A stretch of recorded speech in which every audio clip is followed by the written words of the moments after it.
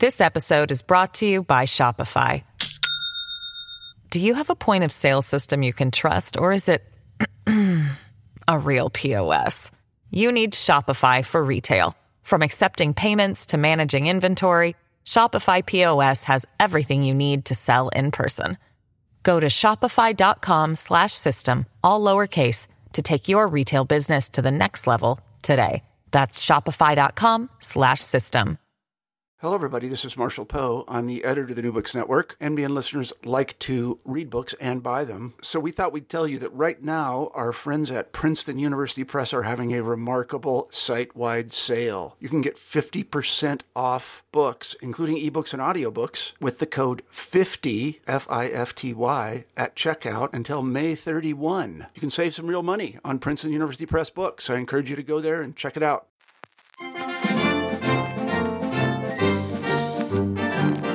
Hi, I'm Kirk Megu, host of New Books in Politics. I also host my own podcast called Independent Thought and Freedom, where I interview some of the most interesting people from around the world who are shaking up politics, economics, society, and ideas. You can find it in the iTunes Store or any of your favorite podcast providers. You can also subscribe to my YouTube channel. Are you an academic who wants to get heard nationally? Then check out my free training on how to use your intellectual authority to do so at becomeapublicintellectual.com. You'll find the link below. And now on to this week's episode. My guest today is Rupert Lewis, author of Marcus Garvey, published by the University of the West Indies Press in 2018. Rupert Lewis is Professor Emeritus of Political Thought, the University of the West Indies, Mona, Jamaica. For 50 years, he has been a public educator on Marcus Garvey and the Garvey movement. He is the author of Marcus Garvey, Anti-Colonial Champion, and Walter Rodney's Intellectual and Political Thought, and co-editor with Patrick Bryan of Garvey, His Work and Impact, and with Maureen Warner Lewis of Garvey, Africa, Europe, the Americas. Welcome, Rupert. Thank you very much, Kirk. Glad to be here. I'm glad to have you here. So, well, let's start off with the most basic question, which is, who is Marcus Garvey, and why did you write this biography?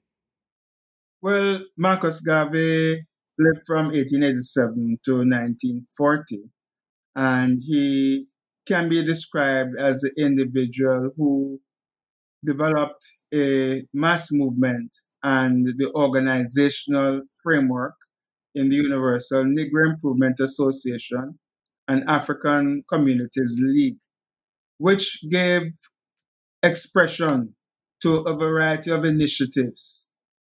Initiatives such as the centenary of the 1920 convention, out of which came the Declaration of Rights of the Negro Peoples of the World, which was a comprehensive document that was based on consultation during a month-long conference in Madison Square Gardens, New York, of delegates coming from Africa, the Caribbean, the United States, Europe. So a genuinely collective document, not something simply out of Garvey's head, but a document that preceded the United Nations Declaration which came out in 1948, the UN Declaration, by some 28 years.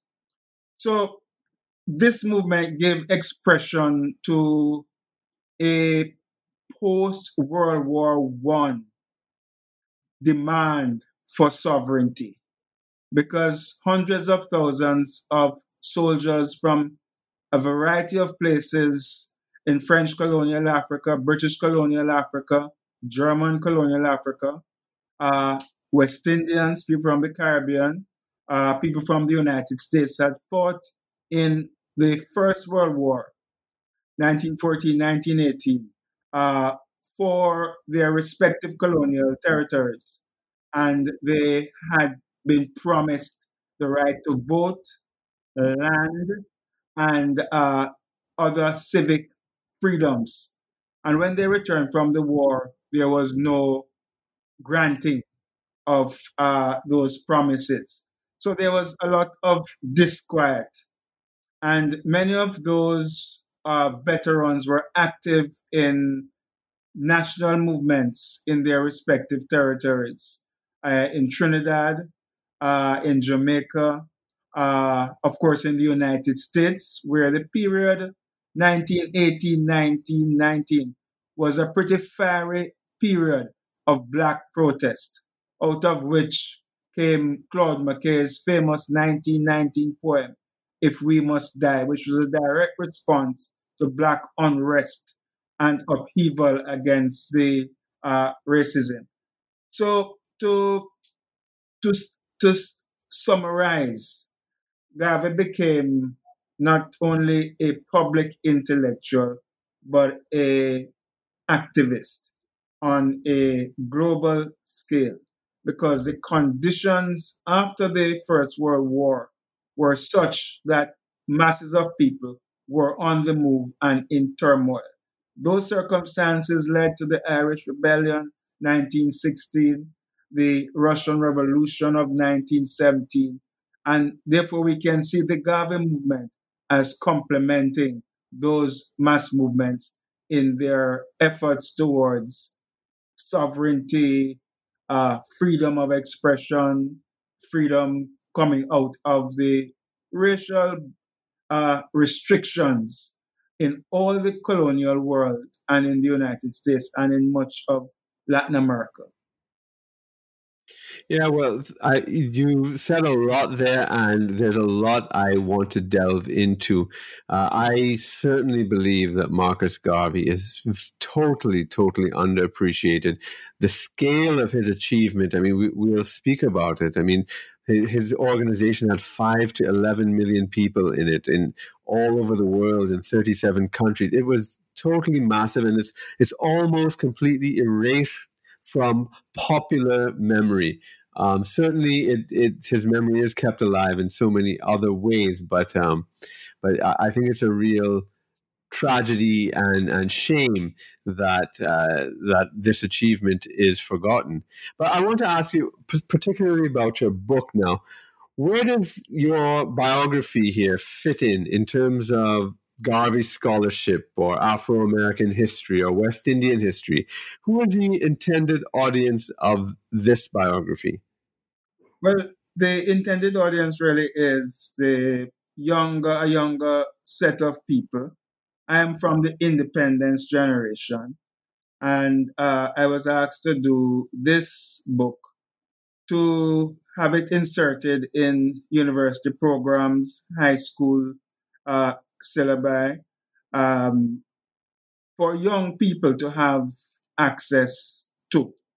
And therefore, the question which is raised in this period of technology was, is a book an adequate way of getting to young people? One of the challenges that we face at the university is that there's a decline in reading. So it was felt that we could insert a short book. The book is 70 or 80 odd pages to encourage students to read.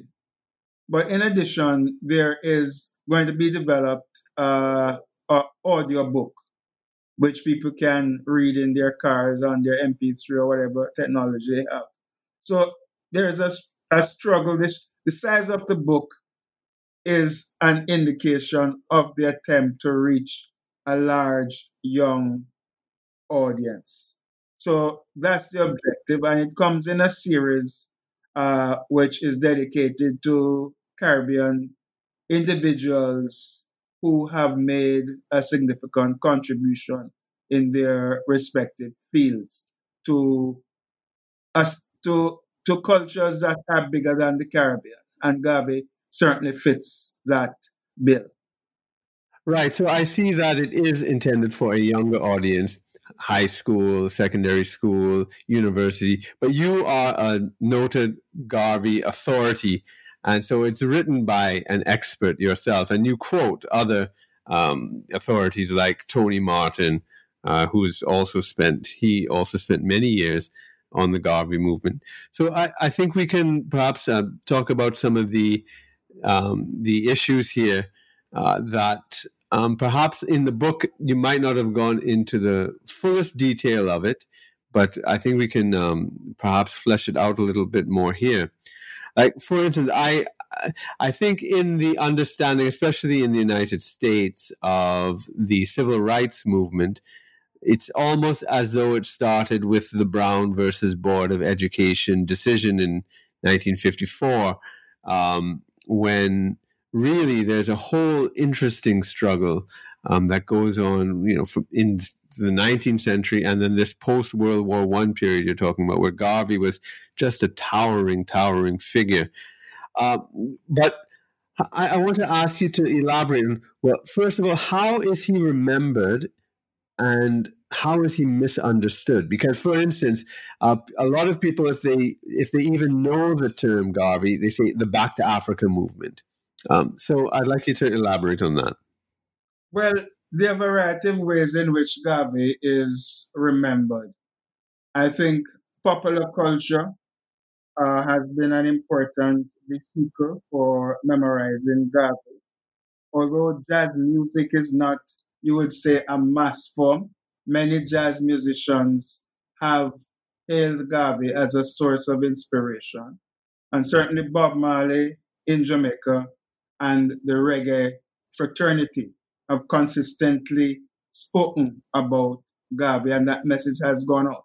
But in Black communities in the United States, a younger generation on Facebook and on Instagram have taken up the Garvey idea and are promoting the philosophy, the ideas, the entrepreneurial initiatives of Garvey. So Garvey has been in the United States below the surface. And I want to give one example of the kind of transition that has taken place, particularly in the period prior to the civil rights movement gaining ground and the Black Power movement gaining ground. In the case of Martin Luther King, there's an organization which was instrumental in King's work called the Montgomery Improvement Association. That was a UNI organization. With respect to Malcolm X, Malcolm X's mother was a migrant to the United States from Grenada, a light-skinned woman whose father, I think, was either Scottish or Irish in Grenada. Malcolm X's mother had, her parents had been, it was a rape situation, and she grew up in this situation as a light-skinned woman, married to a Black man. Both of them were in the Garvey movement, both in Canada as well as in the United States. But when you read the story of Malcolm X, you're not getting that Garvey background. It was the Guyanese writer Jan Carew who knew the Malcolm X family, who ferreted out the information of Malcolm X's Garveyite parents, both mother and father, active in the Garvey movement. So there are stories that are emerging that younger historians are now finding that the subterranean impact of the Garvey movement on the more well-known Black Power movement and the civil rights movement, that subterranean movement had a great impact. Another example I'll use is Malcolm X's father was a Garveyite. Not Malcolm X, Stokely Carmichael's father was a Garveyite. So that the figures who emerged in the 50s, 60s, 70s had strong Garveyite roots. It's now that the research, the work done by Robert Hill in his phenomenal 13 to 14 volumes of documentation of the Garvey movement. That documentation allows us to understand a movement that had dimensions that are yet not fully grasped. Another dimension that is most inadequately grasped is the role of women in the Garvey movement. They were the strongest force in the Garvey movement, particularly in the period of its decline in the late 1920s, early 1930s. So that the significance of Garvey and his memory may not have been upfront in terms of the mainstream activists who were highlighted in the height of the civil rights movement and the height of the Black Power movement.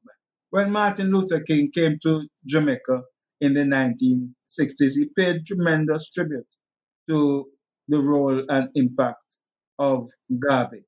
So there are hidden stories that are yet to be told with respect to the ways in which there was continuity between an earlier generation, a century ago, and the generation of civil rights activists and Black Power activists later on in the 20th century.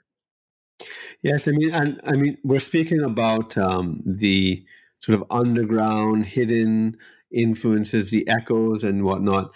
But, in case listeners have the wrong idea, when Garvey was at his height, I mean, he would have parades with millions of people, or if not millions in the parade, but huge numbers of people in the parades and so forth, and definitely all the businesses and industries. And could you just describe at its height? It was a very public thing. It was not an underground thing at all. Am I right? Yes, no. At its height, if you take a century ago, 1920, you're looking at a convention in Madison Square Gardens.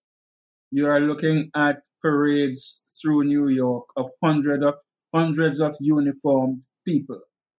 You're looking at a weekly newspaper called the Negro World, which had sections in French and English, French and Spanish, largely English magazine. You're looking at a newspaper that is distributed in many parts of the world by Black sailors. You're looking at a shipping line, the Black Star Line, that is active in the voyages between the eastern seaboard of the United States and the Caribbean. You're looking at Negro Factories Corporation. You're looking at real estate being purchased to build Liberty Halls. And one should emphasize that in a mass movement, this is not Garvey doing all of these things. This is him as an organizer and as an influential person, being able to affect people's behavior in ways in which people are empowered. And it is they who put their money into these ventures. It is they who purchase the Liberty Halls in their respective locations. It is they who make the UNIA, Universal Negro Improvement Association, African Communities League, the strongest in the south of the United States. It is activists who link with the Black clergymen and churches and establish a strategic relationship which gives Garvey a base in the real estate and in the communities where the church were dominant and where the Ku Klux Klan was a powerful force. So you're dealing with a very vibrant movement that has an international outreach. It's there in Cuba. It's there in Costa Rica. It's there in Panama. Those who built the Panama Canal, their families who remained there. It's there in the Gold Coast, as it was then known. It is there in Nigeria. It is there in South Africa. It is here in the Caribbean, Trinidad. It was quite a force, particularly in the south of Trinidad. It's here in Jamaica. So you're dealing with a very vibrant moment, and a moment which agitated the ruling groups in the United States. They paid close attention, monitoring it, and therefore trying to ensure that its influence was restricted. the role of the British and the French colonial governments in banning travel of Garvey's activists and in restricting the circulation of the Negro world. So, in the colonial context where political freedom was restricted, this movement was able to penetrate the barriers and to give people the encouragement, give people the message that if their conditions were to be changed, it would not be changed through divine intervention. It would not be changed through colonial missionary intervention. They themselves would have to organize themselves and their friends, their communities, their families to envision and to build a new world. So it's a moment therefore of upswing where people's potential, the potential was being realized with respect to communal and civic and economic goals. Right. Now let's take a look at even the very name of the organization. I think it's very important to historicize it and put it in the context. The Universal Negro Improvement Association, and then also the African Communities League. Is that it? Yes, African Communities League. Yes, well, let's break.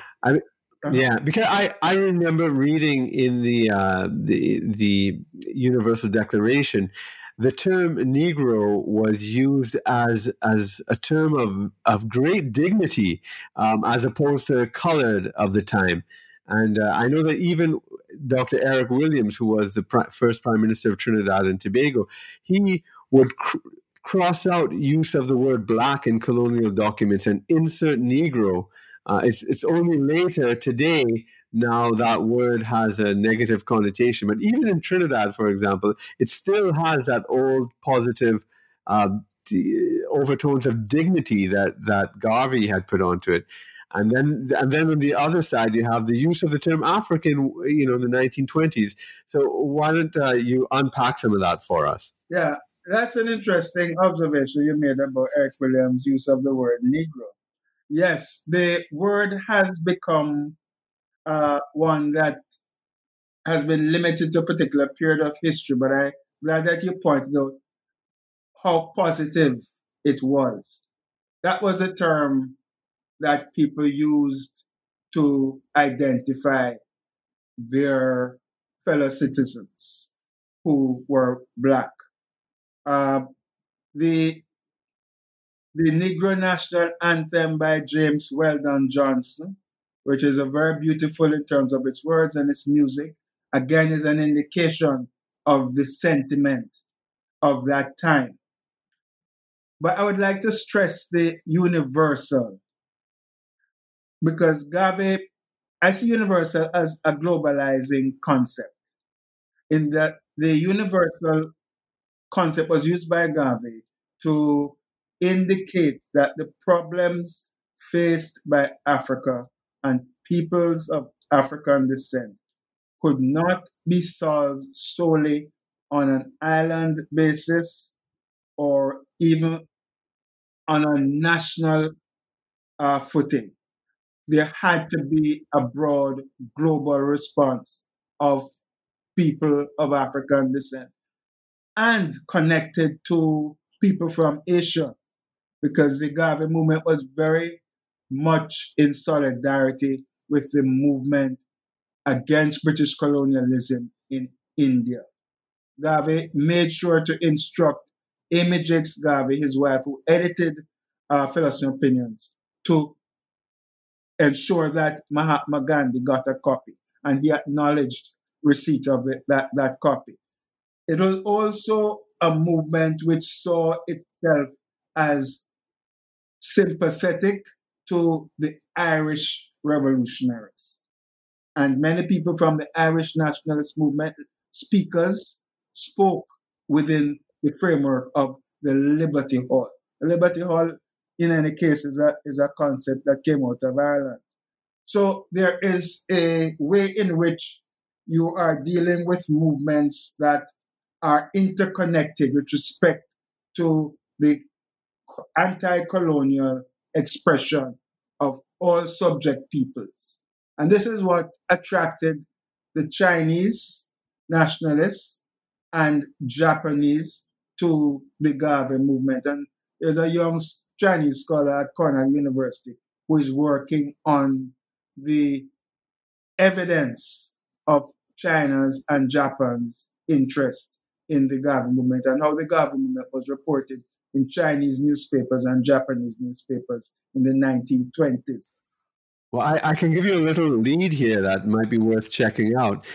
Eugene Chen, who was he was Trinidadian, but was very important in Sun Yat-sen's nationalist movement. So he may very well have provided some sort of link to Garveyism. Yes, that's very very possible, Eugene Chen. But let me come to the African Communities League. And that was the business arm of the movement, African Communities League. That was incorporated in Delaware, I think, in the United States. And this was really focused a lot on trade between the United States and West Africa in particular, and between the United States and the Caribbean. And part of the reason for that is that in the context of World War I, Africa-US trade had grown exponentially in agricultural exports from Africa. But African farmers felt that they were being cheated with respect to prices and so on. So there was an economic basis to the conception of the African Communities League. Garvey never ever said, and there are several quotations in his Philosophy and Opinions and in other writings, that he wasn't going to simply take all Black people back to Africa. He wanted to establish a headquarters in Liberia, Monrovia. And that would have been the base for his African initiatives. That was not to be because of the power of the United States, and in particular, Firestone Rubber Company, that got land that should have been sold to Garvey and the UNIA. And therefore, there was that huge block, because the Liberian government in the 1920s had a debt problem in terms of how they were running their economy. And the perception of the Liberian America elite was that the UNIA could help. But of course, obviously, the American government, who had a great deal of interest in rubber and rubber plantations, because the automobile industry in the United States was developing rapidly. There's no way that the UNIA could compete with the United States power in Liberia. So, and just to put it in the historical context with Liberia again, that's going back to an initiative from the 19th century for Africans to go and develop, Afro-Americans and West Indians, and to go to Africa to found a country and develop the continent. So it's really linking up all of the history of the Afro-American struggle there, isn't it? Yes, it is. It is connected into a wider struggle. In fact, particularly in the 19th century, of West Indians, African Americans who went back to Africa to create communities.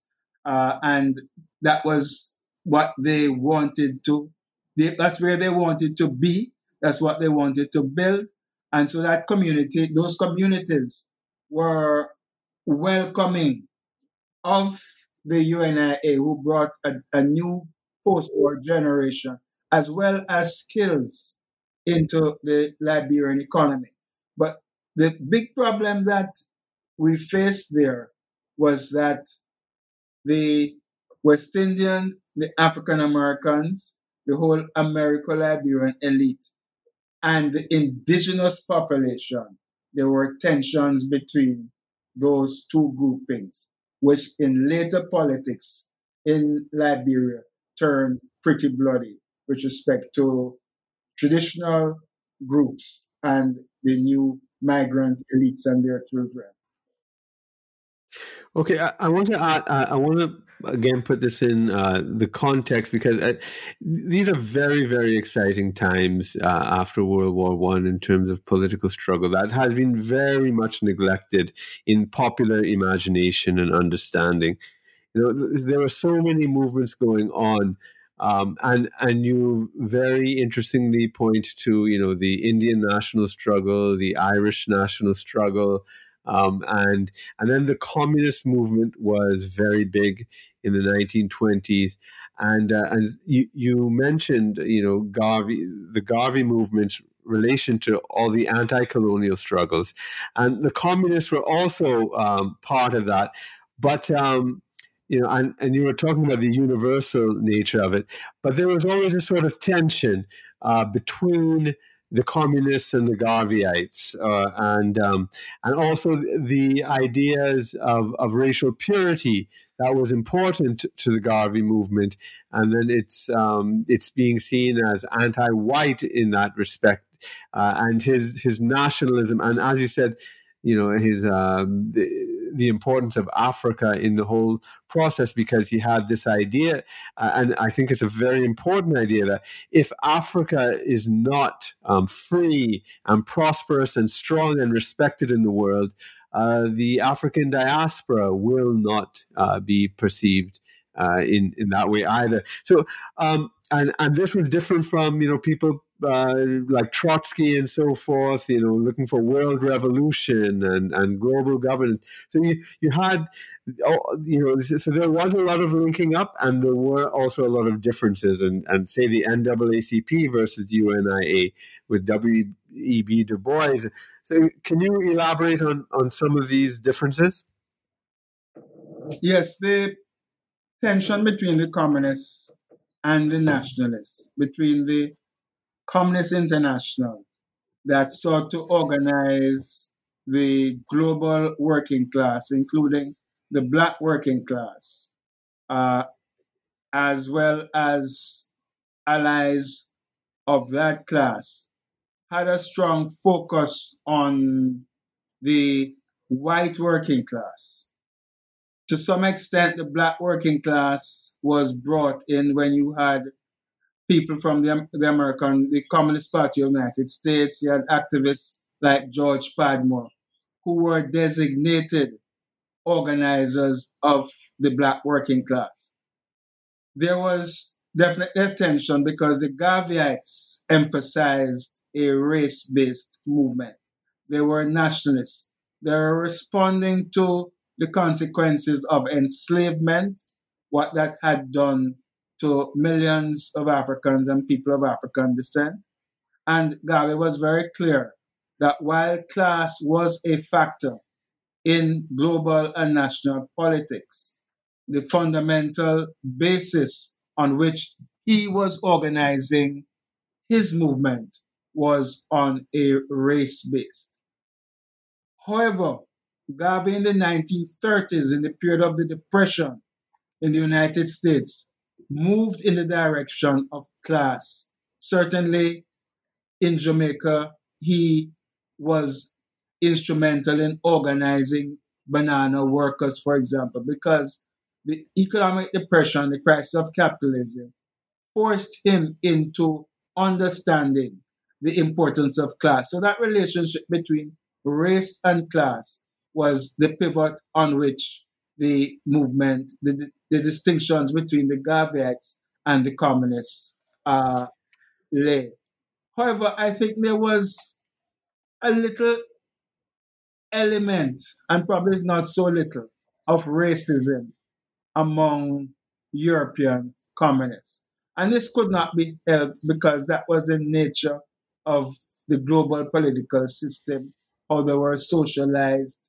And black communists, such as George Padmore, wrote about these when he later abandoned the communist movement out of principle, out because he felt that Stalin was not paying sufficient attention to the African workers, to black people, because of the negotiations that were taking place in Europe with respect to developing an anti-Nazi, anti-Hitler alliance. It's to be noted. Sorry, go on.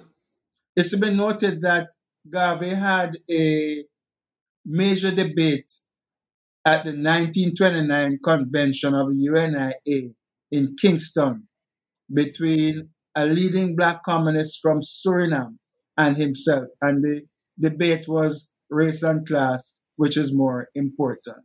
So that's further evidence of that fault line in the ideological difference between nationalists and communists. I also wanted to add something about within the black community itself, because and the fault lines within the community, because it very often was that W.E.B. Du Bois, he was a communist, I believe. He was definitely a socialist, but I believe he was a member of the Communist Party as well. That's later on in his life. In the Garvey period, 1920s, 30s, he was definitely an NAACP person. Right. It's it's this period that you have the shift to the Communist Party of the United States. Okay. Because I know that there was this kind of cruel put down of the UNIA by the NAACP type people, where they said that the UNIA stood for the ugliest Negroes in America. Yes, because of the skin, the skin color, the facial features, these sorts of things, and that is a huge schism in black communities, Afro-American communities around the world, and it is very much related to color, class, and these sorts of things. Yes. I also featured in it, I believe, and it also relates to the idea, the NAACP, of racial alliances and the role of whites in the NAACP, whereas within the Garvey movement, they were unapologetic with respect to their notion of black empowerment and black leadership. This episode is brought to you by Shopify. Do you have a point of sale system you can trust, or is it a real POS? You need Shopify for retail. From accepting payments to managing inventory, Shopify POS has everything you need to sell in person.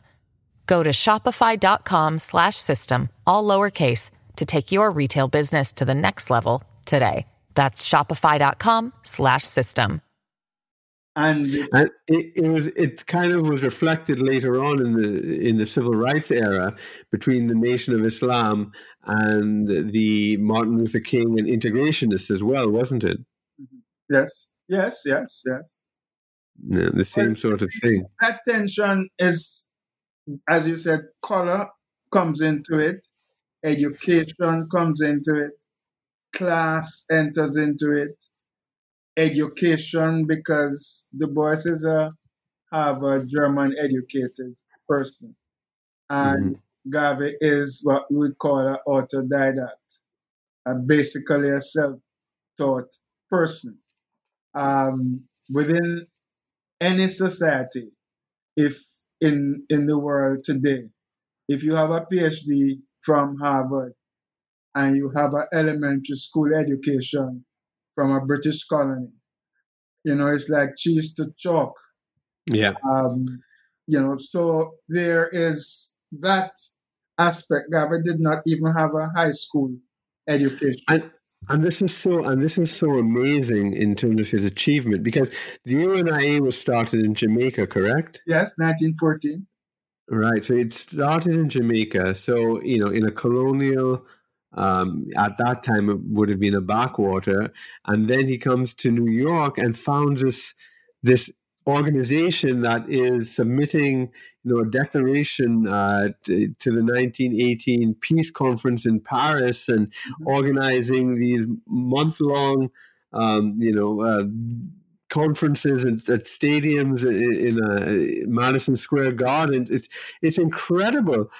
Could you just describe how did this happen? How did this growth happen? And I'm sure, W.E.B. Du Bois and them would have been jealous of the success of the Garvey movement at the time as well. There would have been this rivalry. So could you kind of illustrate that for us a little more?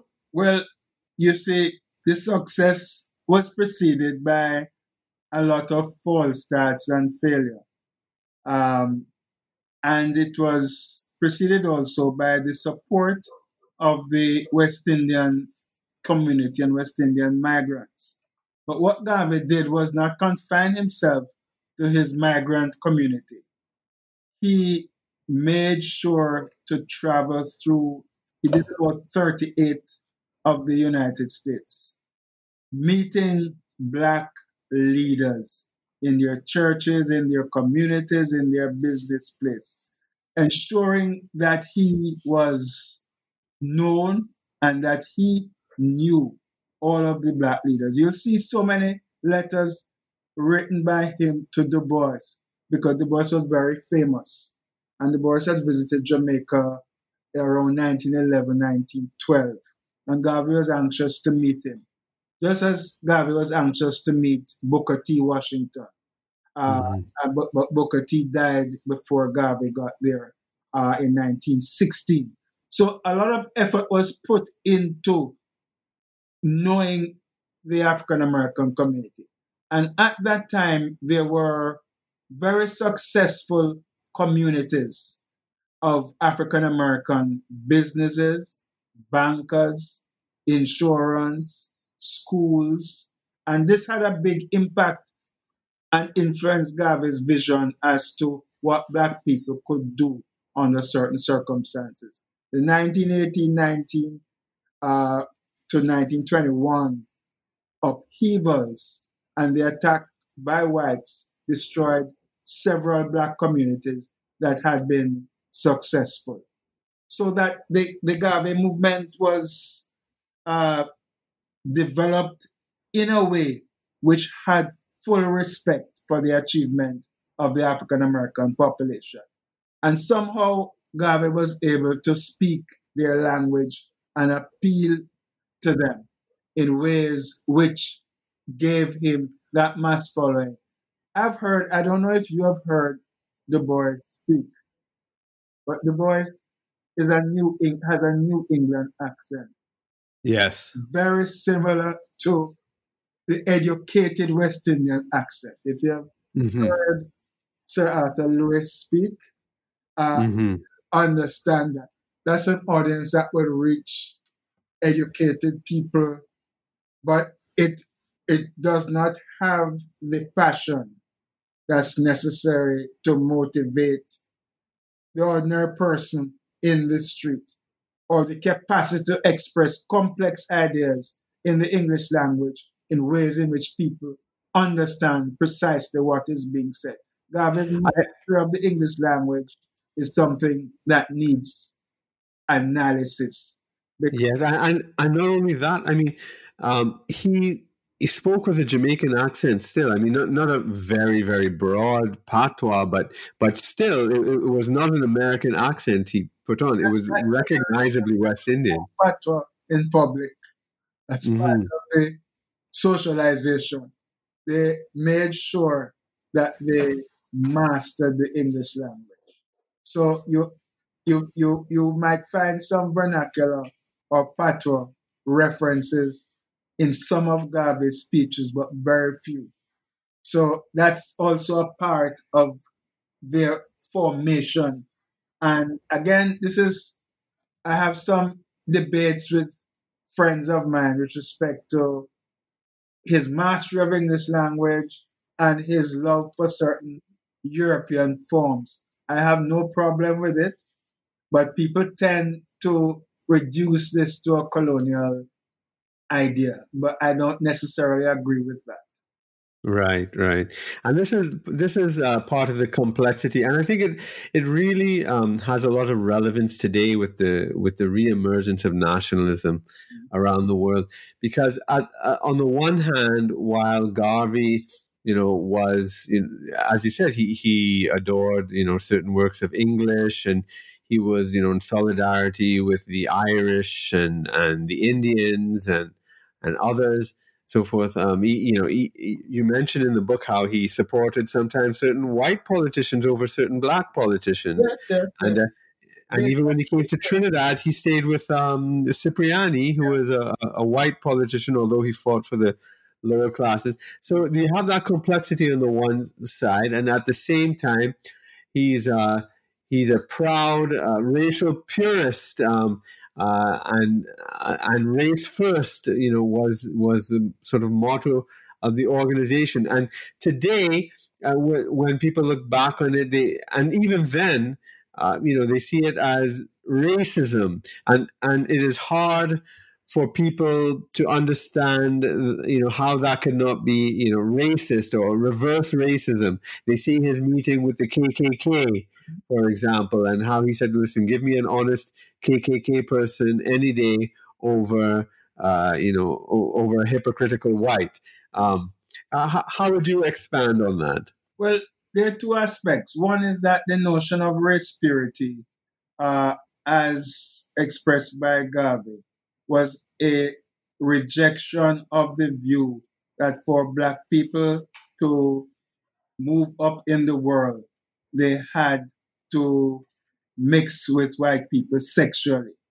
Mm-hmm. I mean, this is still a factor in populations where Black people are, where a light skin has value and people bleach and so on. So the view that you needed to water down yourself by virtue of marrying up, which means marrying light, marrying white, that was a practice that was common, especially among migrant educated people who were students at Oxford or in British universities, less so American universities because the racial barriers in the United States did not allow that.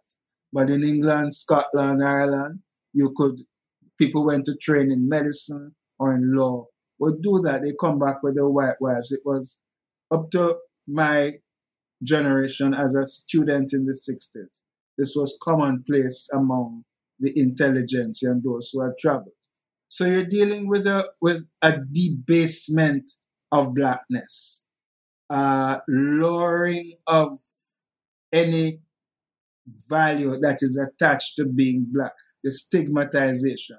So the notion of racial purity in that sense is different from the racial purity of the Nazis. The racial purity of the Nazis was based on notion of supremacy. Garvey's racial purity was based on a rejection of the notion that Black people were inferior. So he's affirming our humanity using a language which would not be, I wouldn't want to use now, but I understand the way what he is trying to express. With respect to the Ku Klux Klan was not a minority group. It was at the heart of American democracy. It was in the White House, it was in the Congress, it was at the level of the state bodies. It's been a part of the system. We are now better able to appreciate it with respect to the current president of the United States and the role that he is playing in giving some justification to groups that are really white supremacist groups. So Garvey sees through liberal white America in a way in which I think many of the middle class Blacks did not fully grasp. Yes. In terms of the movement he built in the States as well, I want you to give us an idea of the sheer breadth of what he was doing on the economic front and the cultural front in terms of publications and in terms of political organization, representing internationally. Could you just, give us some examples of the incredible diversity of activity they were involved in? Well, those three areas, the economic area, I would say that his initiatives in encouraging entrepreneurial activity meant that he paved the way for our understanding that political freedom that doesn't have an economic base is not going to endure. And therefore, the encouragement of the Negro Factories Corporation, the encouragement of small businesses, medium-sized businesses, that this ought to be the mainstay of our community. The encouragement of education as a tool for social and racial advancement. The development of shaping your own public perspective in the international sphere through your delegations, your representation at crucial moments in the world where decisions are being made with respect to colonies, as was being made after World War I, that you had to have a say, you had to participate, you had to have a position with respect to these matters. On the cultural side, a lot of people are not aware that he was very keen on film. And the UNIA in the United States in the mid-20s encouraged Black filmmakers. He was very keen. He was himself a poet. His collection of poems that he wrote in prison in Atlanta, one of which, his Keep Cool, can be seen on YouTube and has been set to music by jazz musicians, by hip-hop people, and it has been choreographed in dance by the late Rex Nettleford and others. There's a strong sense of Garvey of the importance of creative work and cultural expression. I have a criticism of Garvey in respect to that, in that the Mackay-Garvey debates with respect to the role of the artist, Garvey tended to want to, I suppose, like most politicians, to control what the image was, what was being projected. Whereas Claude McKay, his fellow Jamaican, who was a prominent novelist, wanted freedom of expression to tell it as he saw it, whereas Garvey felt that you didn't want to show up the seamy side of Black life.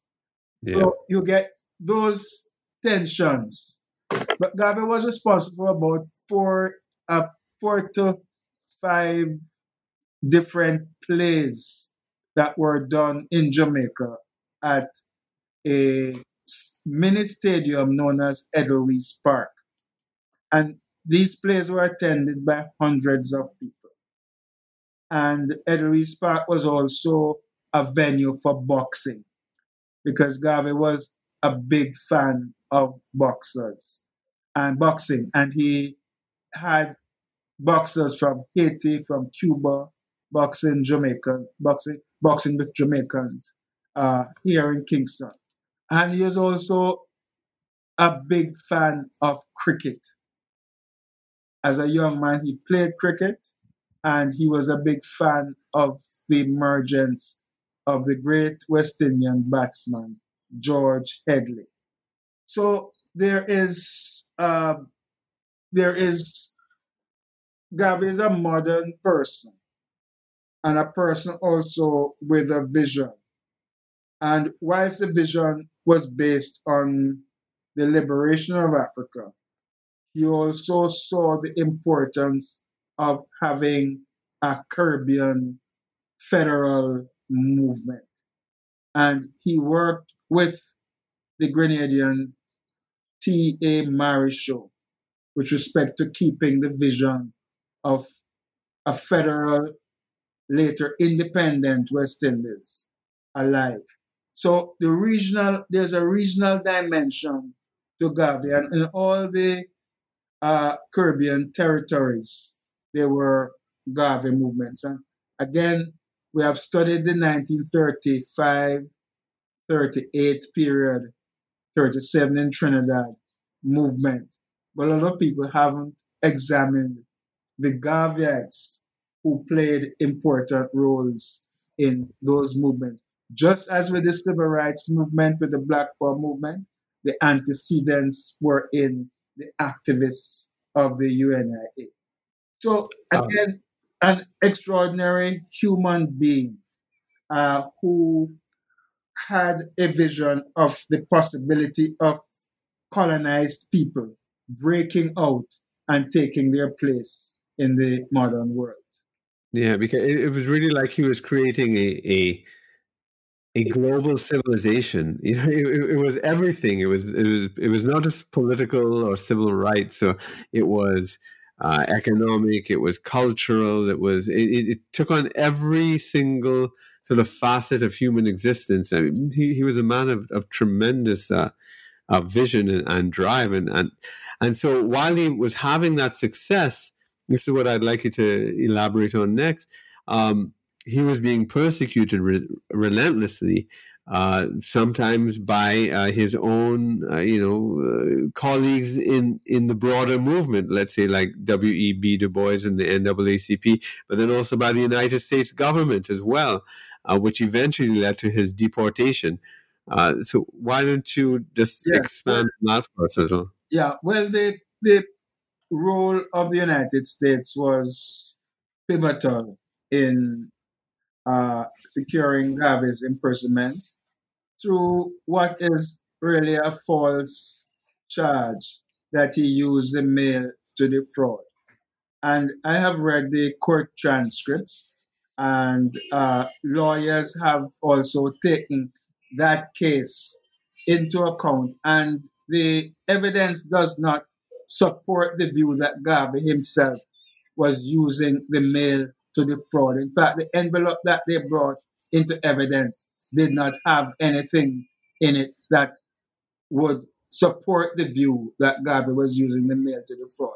There had other charges prior to that had been brought against him with respect to income tax, with respect to his return to the United States after he left Jamaica in 1921 when he made a major trip in the Caribbean and so on.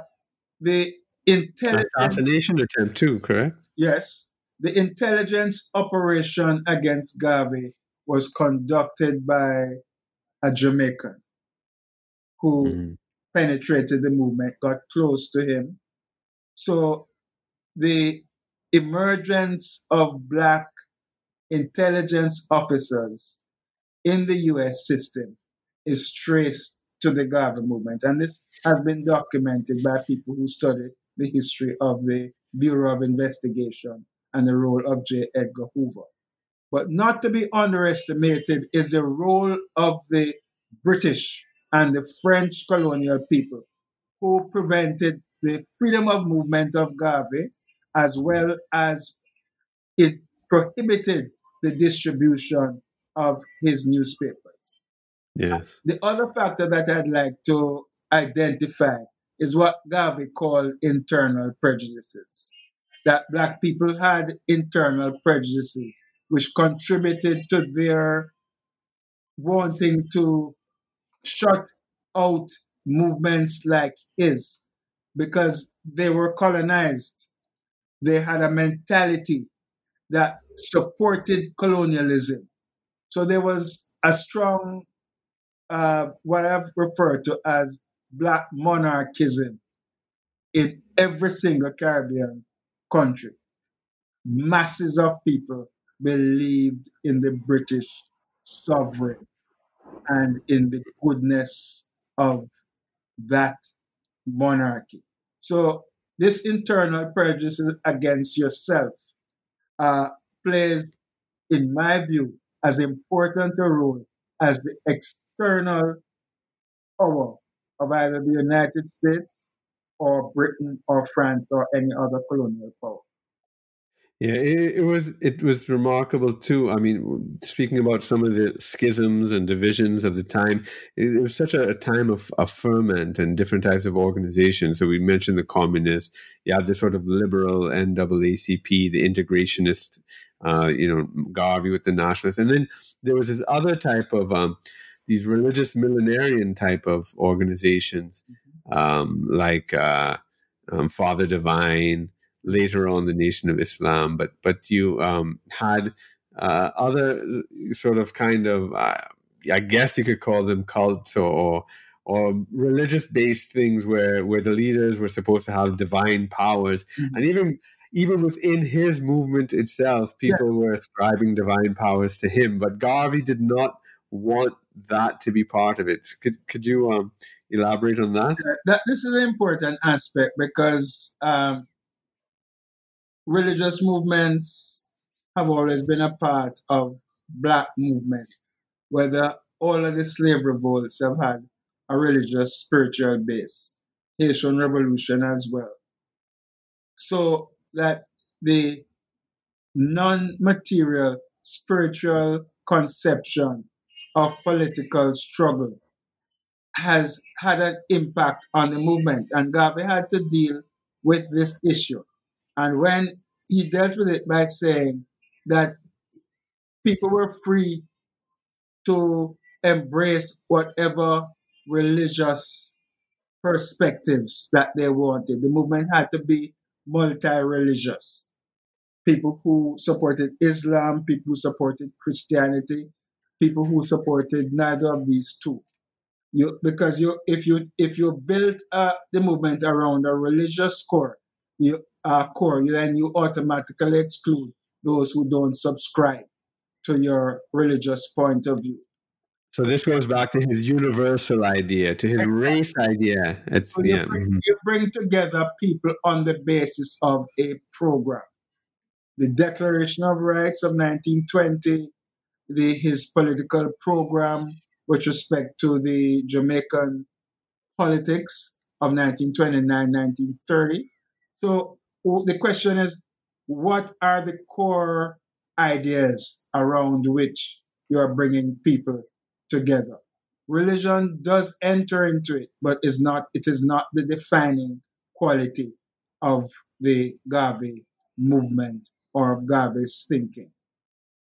I want to just touch on a point you raised in the biography that was very interesting. I mean, there's a lot of interesting points. We could go on and on. Garvey's such a fascinating person. But when he was in jail, there was a movement to free Garvey. And many white people from American, radicals, like from the American communists to Anglo-Saxon clubs, which were sort of white nationalists, if you want to put it that way, or white supremacist organizations, were also supporting that Garvey be freed. So it's very interesting. Could you elaborate on that a bit? Well, I think that the diversity of people who were seeking his freedom recognize the injustice. One should also take into account that there was effective mobilization among these groups, that the trial had been unfair, had been unjust. Anglo-Saxon groups were supportive of Garvey because they felt that their campaign to get blacks out of the United States was consistent with Garvey's conception of Africa as the homeland to which blacks should go. The communists themselves, who were under enormous pressure, political pressure, they they identified and respected the campaign that was being waged by UNI activists because they themselves wanted the support that Garvey had. So I think there was a coincidence of the interests of different tendencies, different groups coalescing around the freeing of Garvey. And even the Communist International came out in support of the campaign to free Garvey. Right. Now, after he was deported from the United, well, and Calvin Coolidge actually did free him after 2 years and 9 months, I believe it was, correct? Yes. Right. So the campaign was actually successful, but he was deported and he went back to Jamaica, and I think, well, so we witness at this time the UNI basically dies after he goes, which is something of interest because it had millions of people. But I suppose we can talk about that. Maybe it has to do with the restrictions of travel that the British put in as well. But then he did his work in Jamaica. Then he went to England, where he eventually died of a stroke, I believe it was. So could you just sort of illustrate that part? Because one of the interesting things, I wouldn't necessarily agree that the movement died. Right. Political situation changed, particularly in the 1930s, on two counts. One was the Depression and the impact and the deportation of thousands of workers from Cuba, Central America, back to the Caribbean, and people coming back from the United States also. But the second factor had to do with the Italian invasion of Ethiopia. And new movements started to develop around that point. It was also the period of the labor uprisings, not only in the Caribbean, but in Africa as well. And the organizational forms of the 1920s were no longer adequate to deal with the new challenges because the anti-colonial movements were going more in the direction of trade unions, political parties, political sovereignty, independence, and new vehicles such as the political party that Garvey formed, the People's Political Party, had to be created. Well, I don't want to put you on the spot here, but I kind of will in a sense. I mean, the NAACP, for example, stuck around to today. So it's it's like 120 years now almost, right? 119 or something, and so they were able to withstand all the changes. What do you think? I mean, you're absolutely right that it was Garveyites that were in the labor movement. It was Garveyites that were in the independence movement. It was Garveyites that were pushing the civil rights movement in the 50s and 60s and so forth. So certainly Garvey had his influence there, but the UNIA as an organization, however, did not have the longevity that the NAACP did. I mean, would you care to speculate on that? I just find it an interesting question. Yes, well, that is true. The NAACP has continued.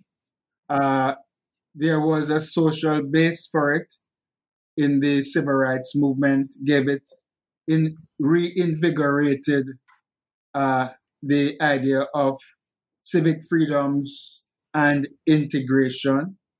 It had the support of considerable numbers of people drawn from the white liberal establishment. Mm-hmm. Garvey did not have that kind of injection into his movement. So the notion of separatism would have weakened his capacity, the capacity of the movements that came after his movement in the 1940s and 50s, when another war shifted the dynamics of power. To answer your question fully, you have to ask, what did the Garveyites do? What did his widow, Amy Jakes Garvey, do in Jamaica? Mm-hmm.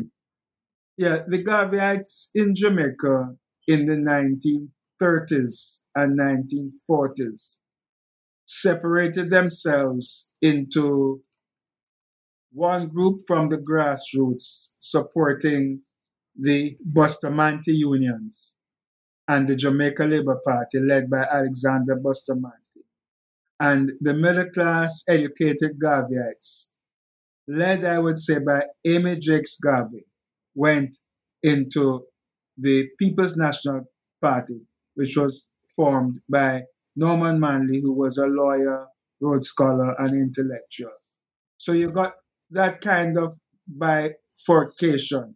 UNIA, for several reasons, did not survive Garvey's removal from Jamaica or his decision to leave Jamaica in 1935.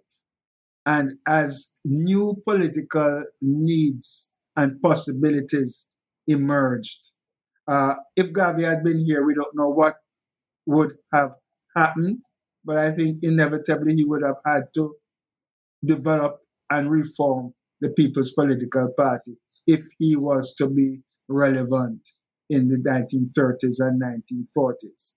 Amy Jakes Garvey, in addition to supporting the People's National Party, had an independent structure called African Studies Circle, in which she was collaborated with W.E.B. Du Bois in putting forward in the post-World War II years a plan for the future of the colonial peoples as part of the discussion in the period after World War II. And with the Oh, that's interesting. I didn't know she collaborated. Yes, she collaborated with, she's an astute political person, not known and underrated political mind, without which I think Garvey would be less known, particularly in his later years, and in relation to her consistency in supporting his legacy, even when their personal relationship was on the rocks. So he left Jamaica to go and spent his final years in England. Yes. Right? And that was, why did he leave in 35? Was it before the labor unrest started? Was it after? And did the Abyssinian invasion have anything to do with it in that year? The Abyssinian invasion had nothing to do with his departure, I think. The main factor is that he felt economically his businesses and ventures, he found himself in great debt. He found himself, he had been serving on the Kingston and St. Andrew Corporation local government, where he was a representative of a working class community. However, he was disappointed in the response of the Jamaican population to his efforts, and he was broke. He therefore felt that in order to keep the rest of the organization together, it would best to relocate to London, which was the heart of the empire anyhow, and from which he could be more effective, since he could no longer travel to the United States. He had tried to get back into the US from Canada. That failed. So the London departure, exile, his final exile, so to speak, was due to political, economic failures in Jamaica and the understanding that to be more effective, as was the case with Sarah James and George Padmore in particular, you had to go to the central, the heart, the political heart of the empire, which was London. And he did make a lot of connections with young African nationalists and future independence leaders and so forth when he was in London. Mm-hmm.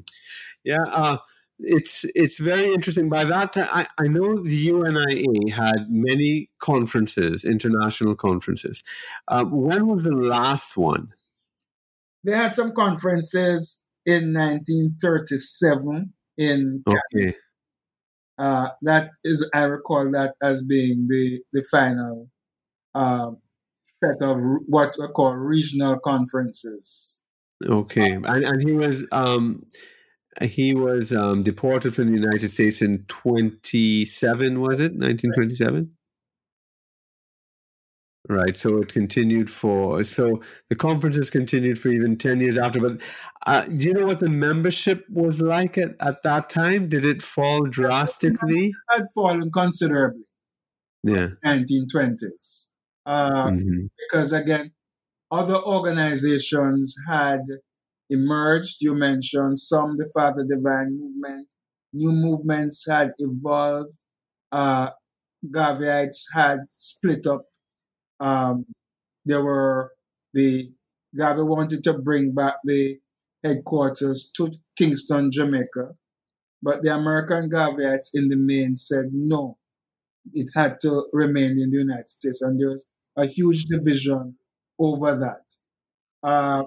In the book that you said you're going to review, Global Garveyisms by Ronald Stevens and Adam Ewing, they explore these fissures of the movement in the 1920s, 1930s, 40s, and how the different forms that the changes in the UNIA took in different parts of the world. And you'll see there evidence of what I call the mutation of the UNIA into a range of different organizations in different parts of the world, which meant that the Garvey message was being carried, but not in the way that Garvey had done it in the heyday of the 1920s. All right. Okay. Well, we've had a really great discussion about Garvey and your biography of him, and we could go on and on because there's so many fascinating things about him.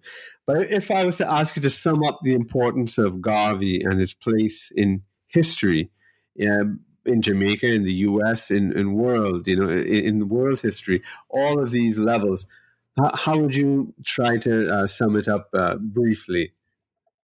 Well, Garvey is a phenomenal thinker, organizer, and visionary who defied the odds in the colonial period and developed an international organization and affected the way we think about ourselves and our possibilities. That is what I think Garvey has meant for so many people in the world today, and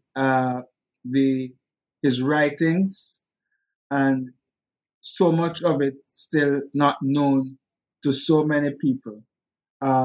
When you consult it, you are really amazed that he had such a grasp of the modern world and the possibilities that we have to reshape that world in our own interest. Well, thank you very much, Rupert. It was a pleasure talking to you about your book. Well, thank you very much for having me, Kirk. Well, that's all for New Books in Politics this week. If you like this, remember to check out my other podcast, Independent Thought and Freedom, and subscribe to my YouTube channel. Also, if you are an academic that wants to get heard nationally, check out my free training at becomeapublicintellectual.com. Thanks, and see you next week.